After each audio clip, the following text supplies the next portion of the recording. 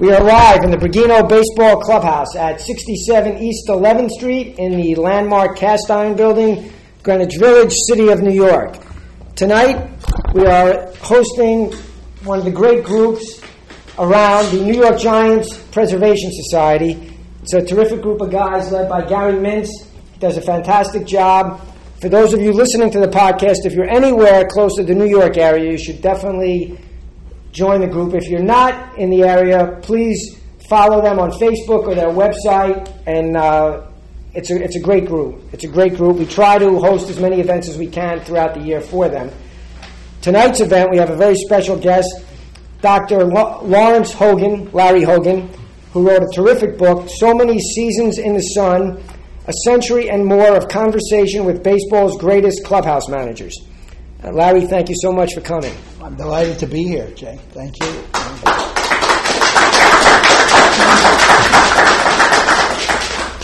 And it's your show. Okay. Well, frequently somebody will look at me because I've got a reputation for having done a lot in the area of black baseball, and they'll say, "Oh, there's that expert. He really knows a lot about black baseball." Well, I'm kind of in awe of you guys tonight because you know a lot more about the Giants, I suspect, than I do. But I had debated with myself. I want to say thank you to Gary, too, for hosting me here this evening and making this possible. Larry, thank you so much for attending. Larry is a professor, Union College in New Jersey. Union County College. Union County College in New Jersey. And besides this book, he's written many books on, he's an expert on the Negro Leagues. Yeah. I should have mentioned that prior. I apologize. Oh, no, that's... in fact, black baseball works its way into this particular book in some interesting ways, too.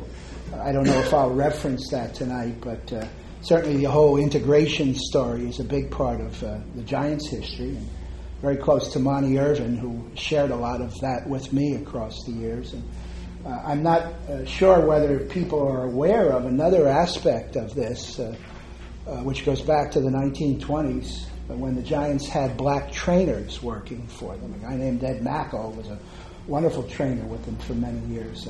There's a section in here, how did I title it? You can't play with them, but you can rub their bodies. And it makes for a very interesting piece of the story that I'm sharing with you tonight. I wanted to start out by talking about how this book came to be. It goes back to 2004.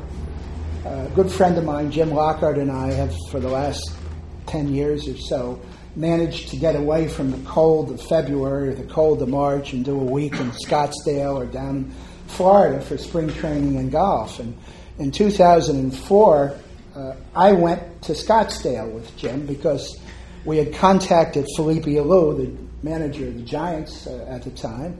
We wanted to interview Felipe about a major figure in Giants history. And again, everybody here, I think, knows Alejandro Pompez.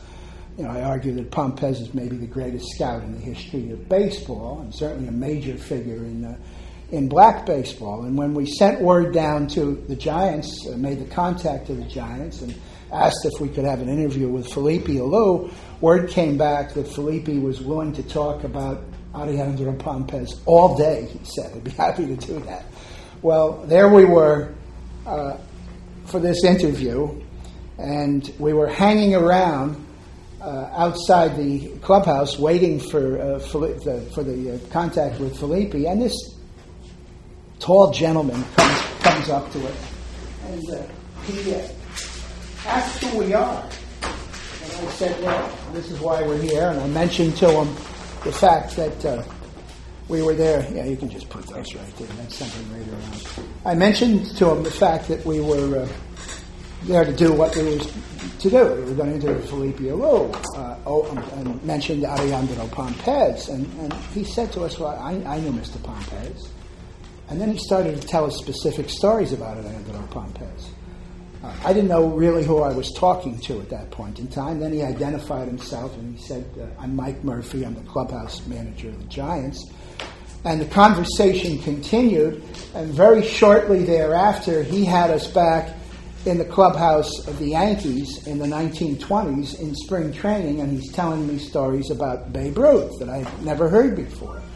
And I said to myself, who is it that I'm talking to here? You know, and it turned out that it was this fellow who, in 1958, came to the Giants as a bat boy in San Francisco. 2 years later, took over the clubhouse and is still in the clubhouse right now. 55 years into his tenure there. Well, it didn't take much for me to figure out that I was talking to somebody very special who had a great deal of history inside of him, and I wanted to get at that history. What I didn't realize at the time, of course, was the extent of the history. The history goes back all the way to 1889, when a youngster at the age of 11 years, his name was Fred Logan, I reference him in the book as Father Logan, Fred Logan, hanging around the Polo Grounds at the time, was invited by the star shortstop of the Giants, John Montgomery Ward, to go get him a sandwich, down at a local deli. And he did, and he came back, and he got a nice tip. And then the next day, the person running the clubhouse, he's still hanging around at this point in time, said, well, there's some things you can do around here. And that turned into a job that lasted all the way down to 1946. He basically died on the job. Fred Logan. That's where the story starts, and I got that after I figured out who Murph was and where Murph got all of his history from. He got his history from Ed Logan, his predecessor out in San Francisco. Yep, okay. Ed Logan was Fred's son, and early in the 1920s began to be the designated heir to Fred. Interestingly enough, Fred didn't just have the Giants in the clubhouse. He also had the Highlanders in the clubhouse. In 1903, he becomes the clubhouse manager for the Highlanders. Of course, the Highlanders turn into the Yankees, and he's got both New York teams from, let's say, 1889 all the way down to 1946. In 1927, there's a 16-year-old kid hanging around Yankee Stadium, and Fred Logan, who has the Yankee clubhouse at that point in time, spots him. And it's kind of a repetition of what had happened when he originally was hanging around. Of course, this kid was Pete Sheehy, and he says to Pete Sheehy, you want to earn some money, kid? You want to come into the clubhouse and do something? And that turns into a tenure of upwards of 58 years in the Yankee clubhouse. So, what I've got, I'd have to be a fool, I guess, not to want to follow this story out. I've got the whole history of the two most significant franchises in the history of baseball. And we certainly make that argument that the Giants and the Yankees, historically speaking, are the most significant of all of the franchises. And I've got them covered from almost day one with Fred Logan, passing it down to Ed Logan, passing it over to Pete Sheehy, and then Murph, as a 16-year-old kid, when they move out to San Francisco, ends up having his tenure of 50-some-odd years. God, I'm not going to leave this story alone. I'm going to search it out as best I can and write it up as best I can and collect all of the wonderful stories that these guys are carrying around with them and turn them into so many seasons in the sun. You mentioned Peter McGowan earlier. One of the keys to doing a book like this, of course, is to get access to the people that you've got to get access to. And Peter McGowan, who was managing partner of the Giants, when I came to him as somebody who was established as a writer of black baseball, and asked him whether there'd be an interest in me, or I had an interest, I said, in doing this kind of story, and I wondered whether they'd be interested in having this kind of story done. And Peter McGowan gave me complete access to. He was the door opener for me in lots of ways. He wrote a wonderful letter for me that I used to get access to all the people that I interviewed for the book, and he's on the back cover here as one of the endorsers of the book. When I started the story out, I knew that I could get Mike Murphy without any problem at all. Murph was there, although he wouldn't have come to me and opened up to the degree that he did, because he's very closed about everything that goes on in the clubhouse. The whole business about what happens here stays here, it doesn't go out of. But because Peter McGowan opened the door for me to Murph, Murph felt he had an obligation, I guess, to tell his story. So I knew I had no problems getting Murph, and of course, lots of folks still alive, obviously, who can say a lot about Murph. Several generations of Giants players had come through. I knew I could get Ed Logan because there's enough players left who worked with him in the clubhouse so that I could get directly into Ed Logan. I kind of knew, and I debated for a while whether I was going to include Pete Sheehy in it at all, but then it just was natural to include him in because of the way he was hired by Fred Logan. But how in the world am I going to get to Fred Logan? He's dead in 1946. The only person who is alive who can testify directly to me, and Gary was the person I just learned I'd forgotten that, who connected me into Ed Logan Jr., his son, and Ed Logan became a wonderful source for this book as well. But I need more than that, he's not going to be easy to get to. Well, in researching on the web one day, I got into the Sporting News, and I came across a article that was written in 1938 in the Sporting News. Thank God it was on the web, because if I had to go through other sources, I don't know how I would ever have gotten to it. A full-length column by J. Taylor Spink, who you guys know, of course, as the godfather of the Sporting News, And he had done this interview with Fred Logan in 1938, and it was absolutely precious. If I had to ask all of the questions that I would have wanted to ask if I could have spoken directly to Fred Logan, these were the kinds of questions I would have asked. So that was a wonderful source to be able to get at the start of the story in terms of the primary source that was Fred Logan. But that wasn't enough. I needed more. And one of the things that I've had a lot of fun with here is conducting an interview with Fred Logan.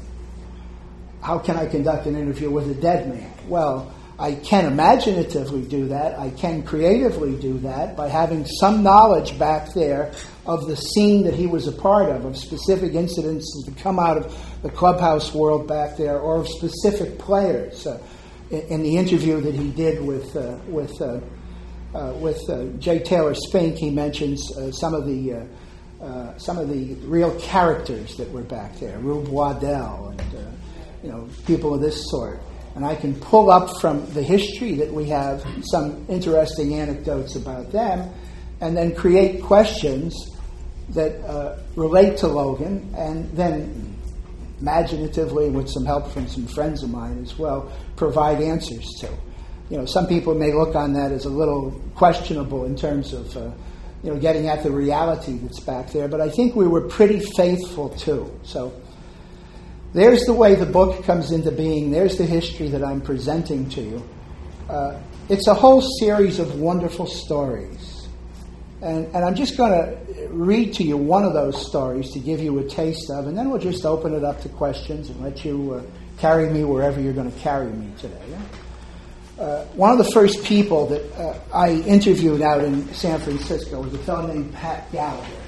Pat was marketing director of the Giants at that point in time. Of all of the people who had tenure with the Giants, he was the closest to Mike Murphy. Murph was like 50 years into his tenure at that point in time.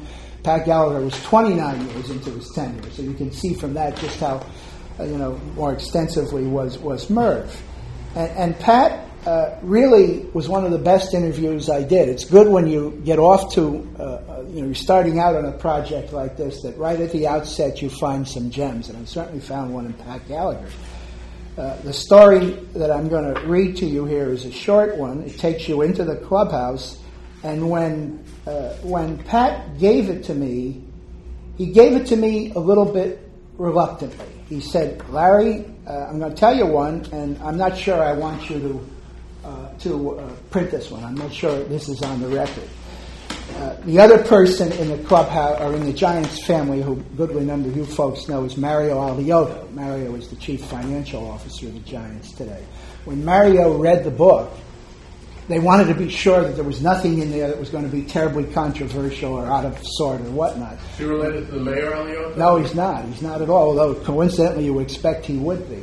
When Mario read the book, he said, "Larry, the only story I would question in there is the Pat Gallagher story that you're going to hear right now. Well, I think it's a pretty innocent story, but it's a pretty funny story, too. Huh?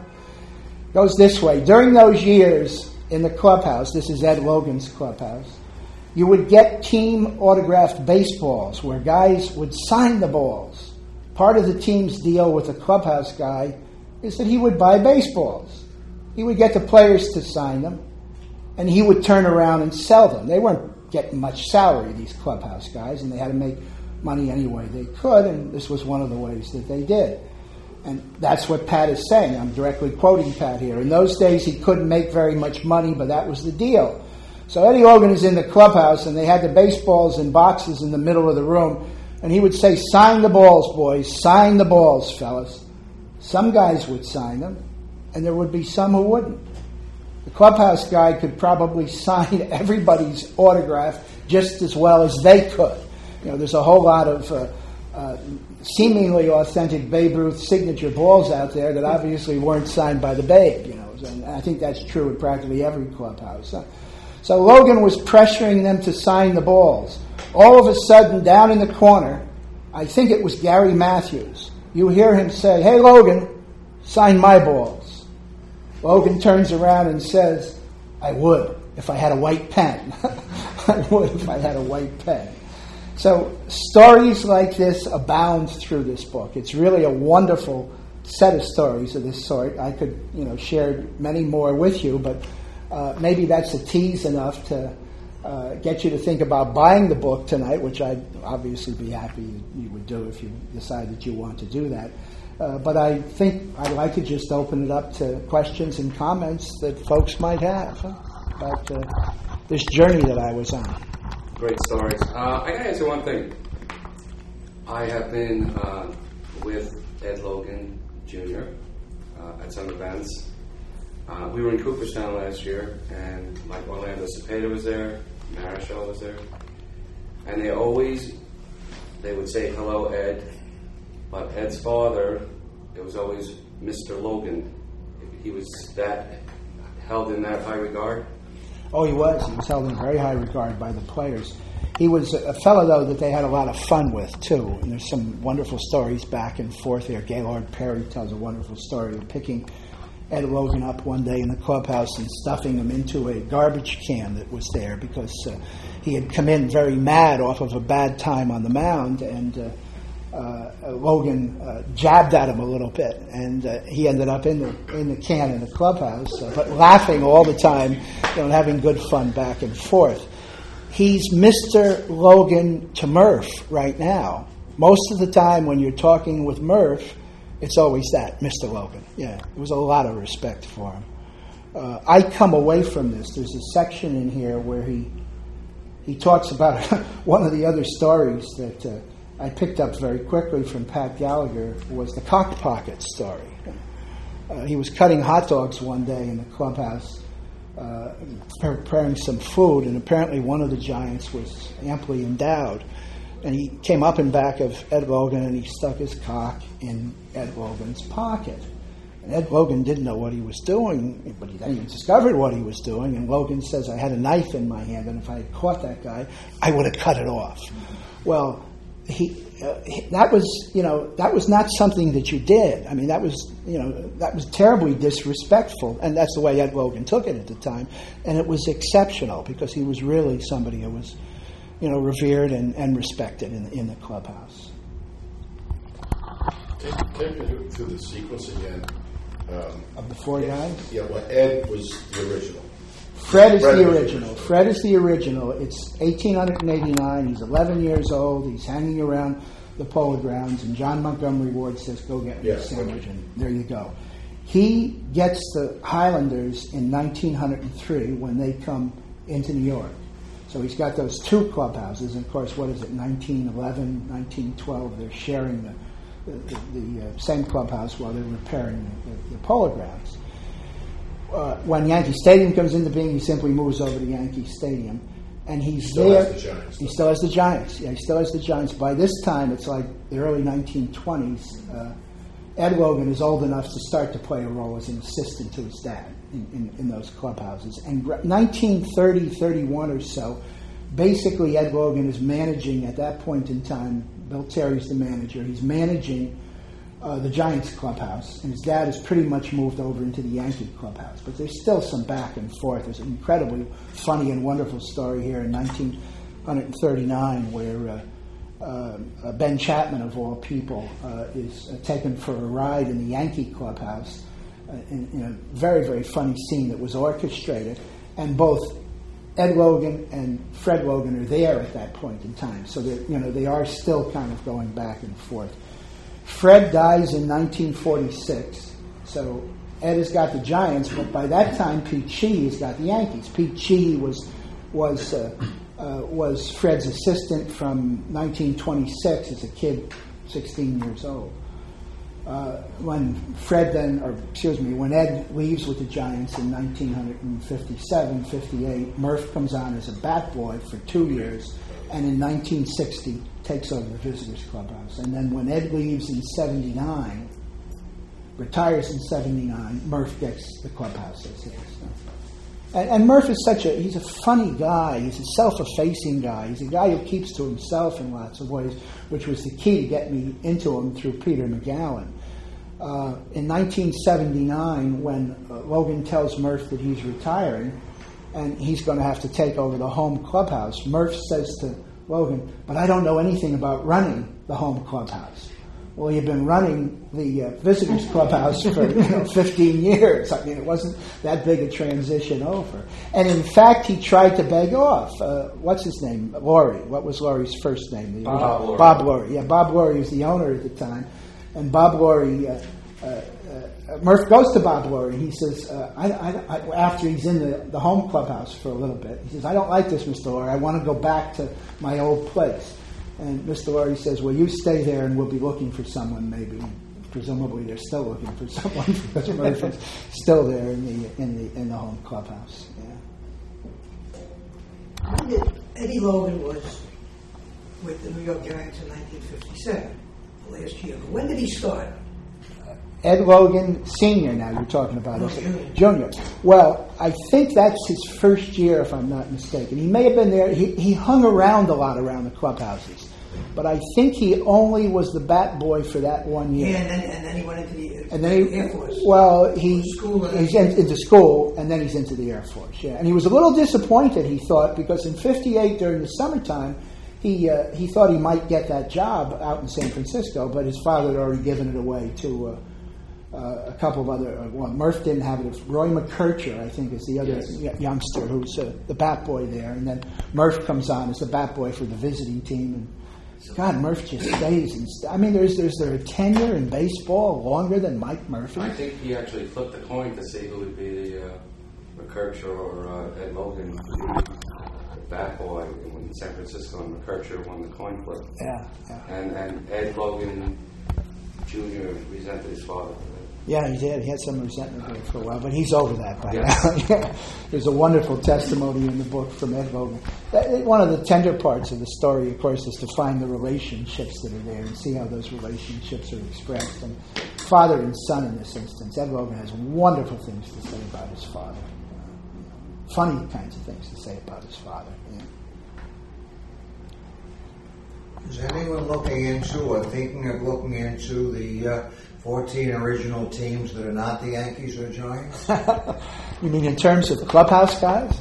Well, I don't know. When I started this out, I found, I think, one book that had been done on the clubhouse. I remember talking with Jim Gates at the time up at the Baseball Hall of Fame, and I said, "Jim, is there anything that's really been done?" And he says, "No, there hasn't. There isn't anything that's really been done." And one of the best interviews I did was with Doug Rader. Rader really takes you back into the atmosphere that was back there. He was very close to Murph. Murph used to travel sometimes on the road. And Rader talks about the other clubhouse guys. He mentions a series of guys, Yash out in Chicago and a guy named Jim Huey out in San Francisco or out in Los Angeles at the time, and a variety of other guys. But I don't think anybody's...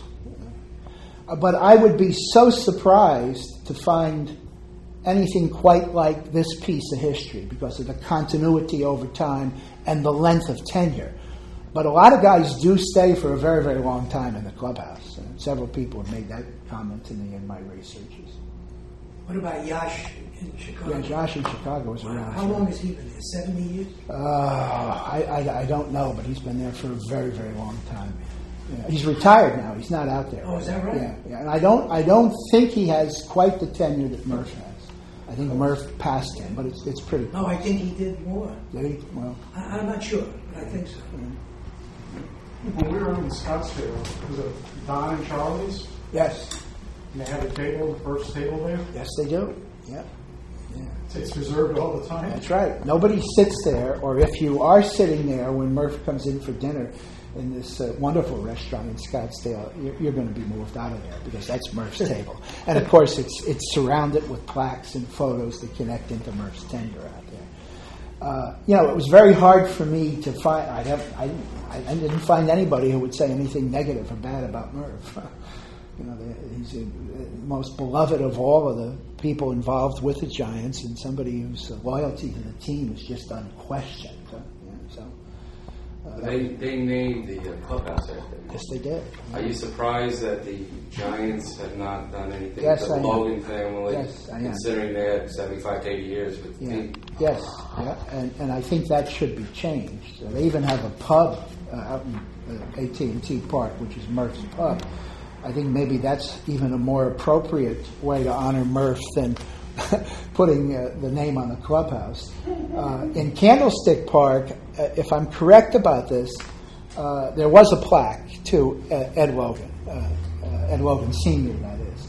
But when they moved into from Candlestick into AT&T, that got lost someplace, and now there's How no. long did Ed Logan do it for? Ed Logan starts in 1930 in the Giants clubhouse, and he's there all the way down to 1979. 1930, Eddie Logan did 1 year. Is that right? As a bat boy, Ed Logan Jr. did 1 year, but we're talking about Ed Logan Sr. So the family had 75 years about it? Yeah. No, there's no question that there ought to be recognition out there in a very specific way for this man who gave so much to the summer, team. and one of our requests was maybe to name the visiting clubhouse after the Logan family, but it kind of fell on deaf ears. Yeah, it would be very appropriate. And I hope that this book will push that along. Certainly, I'm going to say that to any time I have the opportunity to say it to people in the Giants family. The one thing that commemorates him is a brick out there where the Giants have the bricks with the names on them, and that was donated by the Logan family, putting their father down there. Maybe a nearby street could be called Eddie Logan Way. Yeah, Logan Way. Why not? Yeah. Were there a lot of stories that they wanted you to take out from the book? No. The only story that, as I said, the one I read to you, that raised any question at all, and it was just Mario, and I said, Mario, and he says, well, it is a good story, and just let it go, was that business of, sign my balls, boy, sign my balls. All the others, I guess, passed muster, as it were. And were there other stories that were just told to you off the record? I would have thought that there would have been, but most of the people I talked to, well, Frank DeFord writes a preface to this book, and in the preface he talks about the fact that this is not one of those, I'm pulling the curtain up and showing you all the dirty stuff that goes on in the clubhouse and all the fights that go on in the clubhouse. There are a few stories that reference that.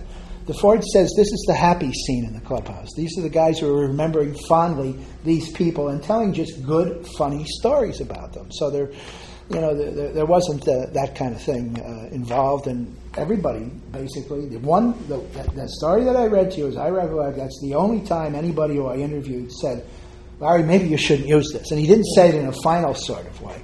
And I hesitated over the cock pocket story, but then I got it from two different sources, and I just said, well, it's just too good a story not to tell. It does reveal the crude side to the clubhouse, and the kinds of things that went on in there. But One of our members is not here tonight that Rich McCabe. yes, Bat Boy. I spoke with him. Yeah, Giants Bat Boy, 53, 54. Sonny Get Me a Sandwich, and that started his career. Did he? Working for Mr. Logan. Okay. Yeah. You said that Excuse me. You said that black baseball plays a role in this book. Can you expand on that in terms of, Well, the two places where it comes into play is this business in the 1920s of black trainers in the clubhouse. There was a series of them there, and I think that's an interesting story to tell. And I bring into play the fact that it's very unlikely that Fred Logan would not have tended to black players, because there's games against the Giants that sometimes they're played in the Polo Grounds, sometimes they're played at Olympic Field. So he would have witnessed black ball players playing against the Giants at the time.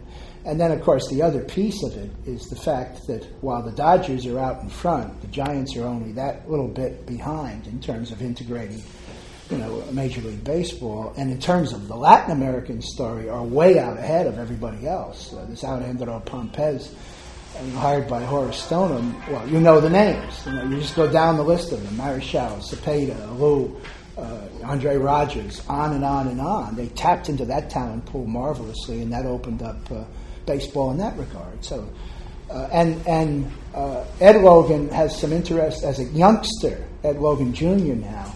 It was an education for him to be in that clubhouse. He references it. The fact that his attitude towards race in this country was really impacted as a kid, being in there when his dad had to tend to the players who were there and make that work. And he said it taught him a lot of lessons that were very valuable to him across his life in the Air Force and afterwards. Right. Do these same guys work for the football Giants in the football season? Yeah, they do. Yes, they do. Yeah. The Logans did, very much so. Murph did out and Ed Logan did out in San Francisco for the 49ers, too. Yeah. There's a football story. The Polo League, I think as far back as the 20s, I don't know when it exactly started, there was the National Football League with the New York Giants. Yes. And must use the same facilities, although I'm thinking I can't... I think the Giants came into existence in 25. I think they used all right. Anyway, it was during those years. It was certainly in the 40s and 50s. And now why is it the professional, all sports but baseball, have head coaches in locker rooms, and baseball has managers in clubhouses? Yeah, well, I don't have a good answer to that, but it is a very interesting observation. And, I wonder if we might not find an answer to it if we went into Paul Dixon's Dictionary of Baseball Dictionary. I think that would probably be the source to go to find out where the origins of that terminology come into. Larry, in your research, did you come across a man named Julius Horay, Horai? That name's not familiar to me, no. He was, the NFL teams have what they call equipment managers, but they, at the earlier years, in the 40s and 50s, they had clubhouse. He was the Giants clubhouse man, but he also assisted Pete, off-season. Okay. Well, then he certainly would have had contact with the Logans. No question. Yeah, he's passed away, but he...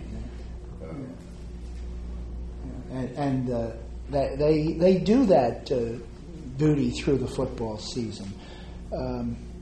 It's not in the book, but I recollect Ed Logan Jr. making some comments about Steve Owen, the great coach of the Giants, who his father interacted with, extensively while he was doing the football stuff. They didn't like the football stuff anywhere near as much as they liked the baseball stuff. They were basically baseball guys, but they needed to make a living, and like the ball players in the off season, they had to have the cash coming in and income coming in, and so they worked wherever they could. Horay told me that the legend is that Pete would always give DiMaggio a half a cup of coffee, and I asked him, "Was that all he drank?" He said, "No, because he wanted to make sure it was always hot." These clubhouse managers lasted for many, many years. It's very unusual that you can keep your boss happy for so many years without somebody replacing you. Is there any reason that you've seen that they were able to endure for so long? They were people who liked what they were doing and knew how to do it in a way that was consistent over time. They weren't people who ruffled feathers. They took care of their players in a very, very consistent and steady sort of way, and they respected what they were doing very much. They weren't guys looking to get out of where they were. They were guys who had come to the job very young and at a time when employment for them, because they didn't have other options, was that job. And as long as they respected that code of the clubhouse too, the whole business of what is said here, what happens here, stays here when you leave here, and they did. They just last and last and last and last. And, it's really a remarkable. Nick Peters, who is one of the beat writers for the Sacramento Bee, I think he still is. I think he's up in the Hall of Fame now. He commented on that to me right at the outset when I interviewed him. He said, everybody loves the clubhouse guys, and it seems like everywhere you go, they just hang on and hang on and hang on. A question, the flip side of that, in your conversations with Murph, I guess would be the most appropriate. Everybody loves the clubhouse guy. Was there any discussion about the clubhouse guy's feelings about ball players? If there was a change in a ball player once money took giant leaps? Well, Murph would never talk in specifics about any ball player. And never say anything bad about any ball player, period. That's his code. But there is a lot of talk here about how the game has changed, and the loss of a lot of the camaraderie that was there and the closeness that was there before big money came into being. And Sheehy would talk about that. Kubek, I did a wonderful interview with Tony Kubek. Kubek was just a really, really good source for Pete Sheehy. He told some really funny stories, but Kubek shared that with me. Some of the last conversations he had with Sheehy were along those lines. All these guys think about is money all the time, Tony. That's that's the reality of the world that we're living in now, as opposed to back then when the clubhouse was much more tight knit. Did they have specific players that they liked more than others? Pete Sheehy says, and this comes from his grandson. Pete Sheehy says that the last true Yankee that I will ever have in this clubhouse is Don Mattingly. He says that when Mattingly comes in, and the grandson is saying that his dad had that notion of who are the best kinds of Yankees, who are going to be the best kinds of Yankees. Murph, one person that I didn't get to, one of the things about a book like this is that there's so many people that you wish you had gotten to that you just didn't have a chance to. I just missed getting to Bobby Mercer. I would have given my eye teeth to have gotten to Bobby Mercer, because Mercer he was out in San Francisco, he was in Sheehy's clubhouse, he was in Murph's club. Mercer told some funny stories about Mercer. But another person I didn't get to was Darrell Evans, and Murph and Darrell Evans are like that. So they had their favorites, and they had the guys who Valmy Thomas. Anybody remember Valmy Thomas? Catcher in the early 50s.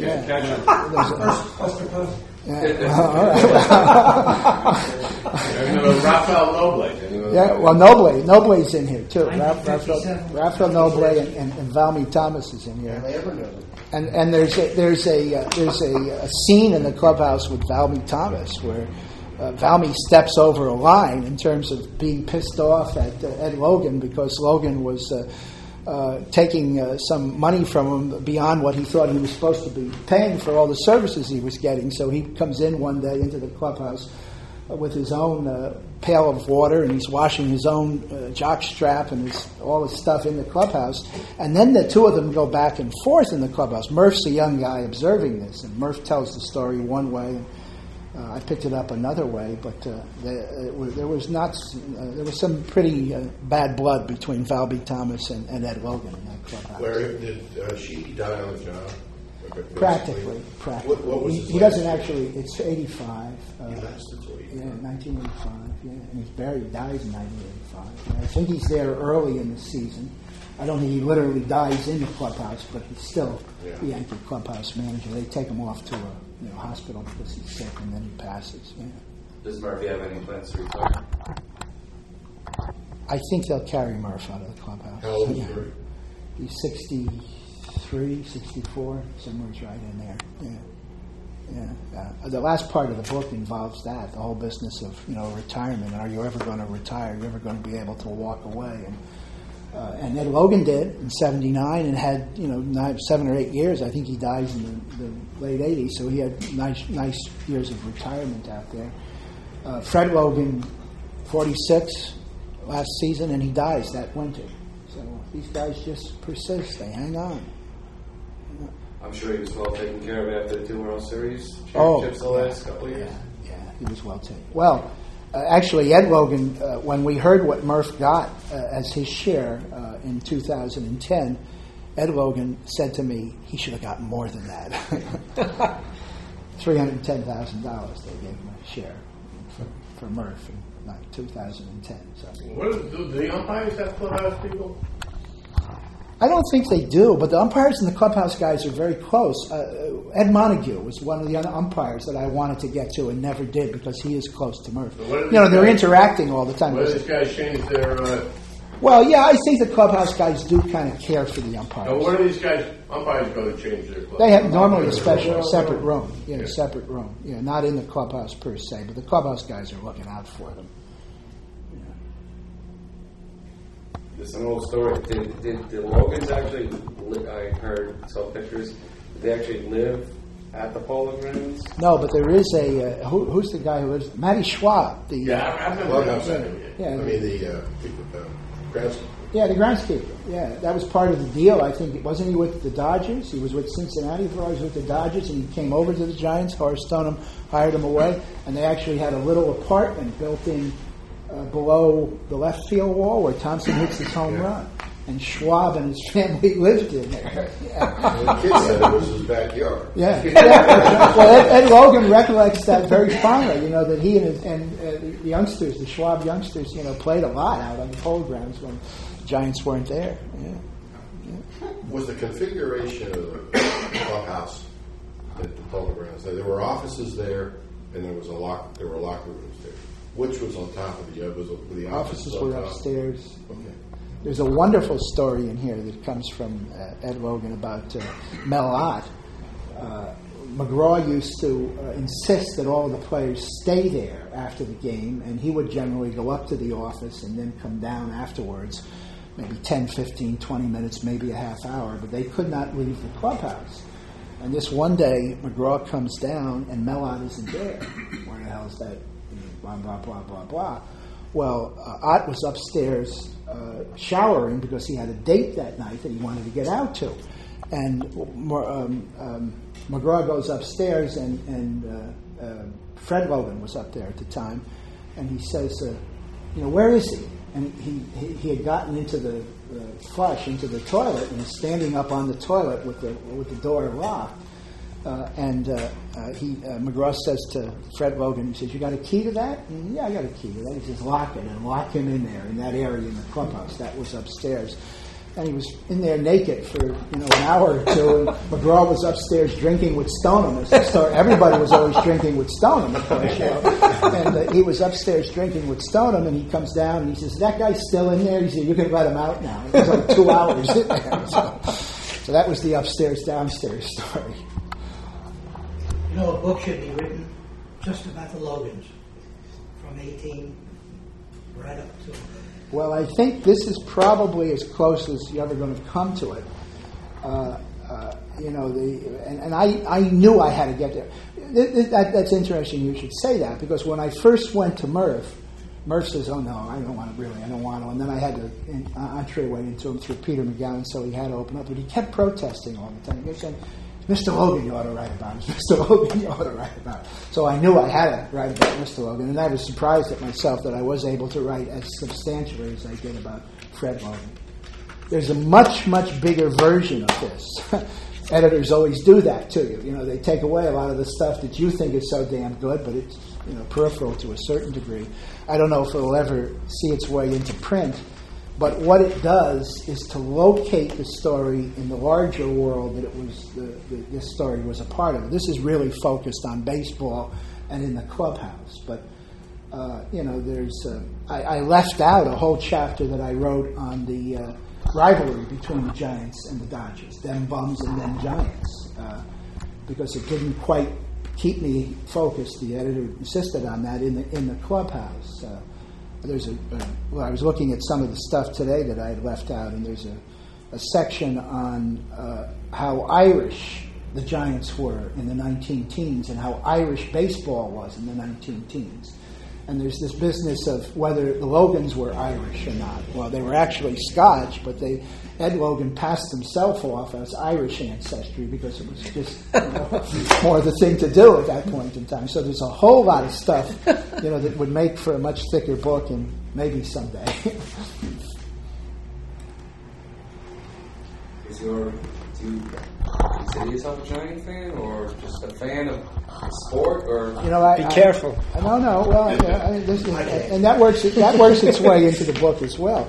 I grew up in Stamford, Connecticut. I was born in 1944. The first really significant piece of baseball history that is in my head is the 1950 Whiz Kids in Philadelphia playing against the Yankees. Now, I've done so much on the history of blacks in baseball that people automatically expect that I must have been a Dodger fan. It had to be, because I wasn't a Dodger fan. Huh? Who was winning all the time there back in 1950? Huh? Yankees were winning all the time. Who was a kid of 6 or 7 years going to root for except a team that's winning all the time? Giants. So I'm a Yankee fan. But I am a born-again Giants fan. I have to tell you that after this experience and this book. This is proof positive. I pick up the Star-Ledger every morning. I think one of the most civilized things that I hate the fact that we're losing newspapers, onto the net and all of that business. It's fine in its own way, but I like a newspaper in the morning, and the Star-Ledger comes in every morning to my house, and I turn, obviously, to the standings and to the box scores, and I'm looking at the Yankees, and I'm looking at the Mets, but I'm also looking at the Giants every day. Where are they? Where in the standings? If they've got the score or whatnot. So, this is. I'm a Giant person. My brother was a big Giant fan. It was an interesting house to grow up in. My father was an athletics fan. My brother was a Giants fan, and I was a Yankee fan. Now, why was my father an athletics fan? For the same reason I was a Yankees fan. He was born in 1901. When he came to baseball, the Athletics were winning everything. So he was an athletics fan. I was born in the Bronx, surrounded by the Yankees, Dodgers, and Giants. Some nutty kid, 2 years older than me, said, "I'm going to take you to the Polo Grounds. You're going to love the Cubs." How he became a Cub fan, I don't know. But I went, the Cubs killed the Giants, and I caught a foul ball off the bat of Len Barula, who will be, next week will be 95. And he was my hero. We became friends later on, 30 years later. But it was very tough being a Cub fan in the Bronx. You could get killed. Being a Cub fan.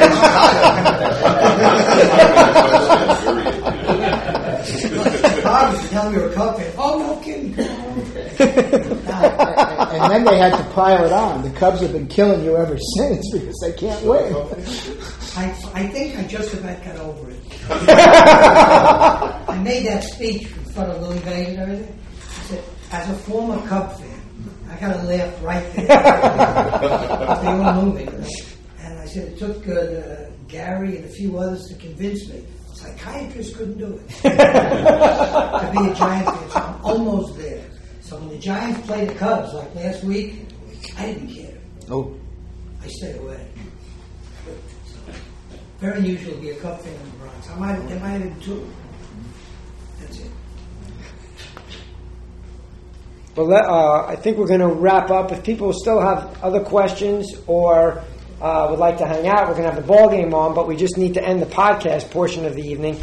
And Larry, just a quick question. For those listening to the podcast, where can they get the book? Is it through Amazon? Or it's through Amazon or directly from the publisher, St. Joanne Press. But Amazon has it, so that's probably the most direct way to get it.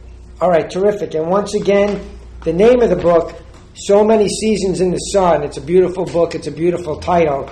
And I would just like to end with your dedication, of all things, because I thought it was so beautiful.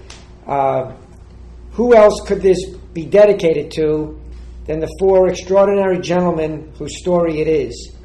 Father Fred, Mr. Logan, Silent Pete, and Murph. Yep. So Many Seasons in the Sun by Lawrence D. Hogan. Thank you. Thank you.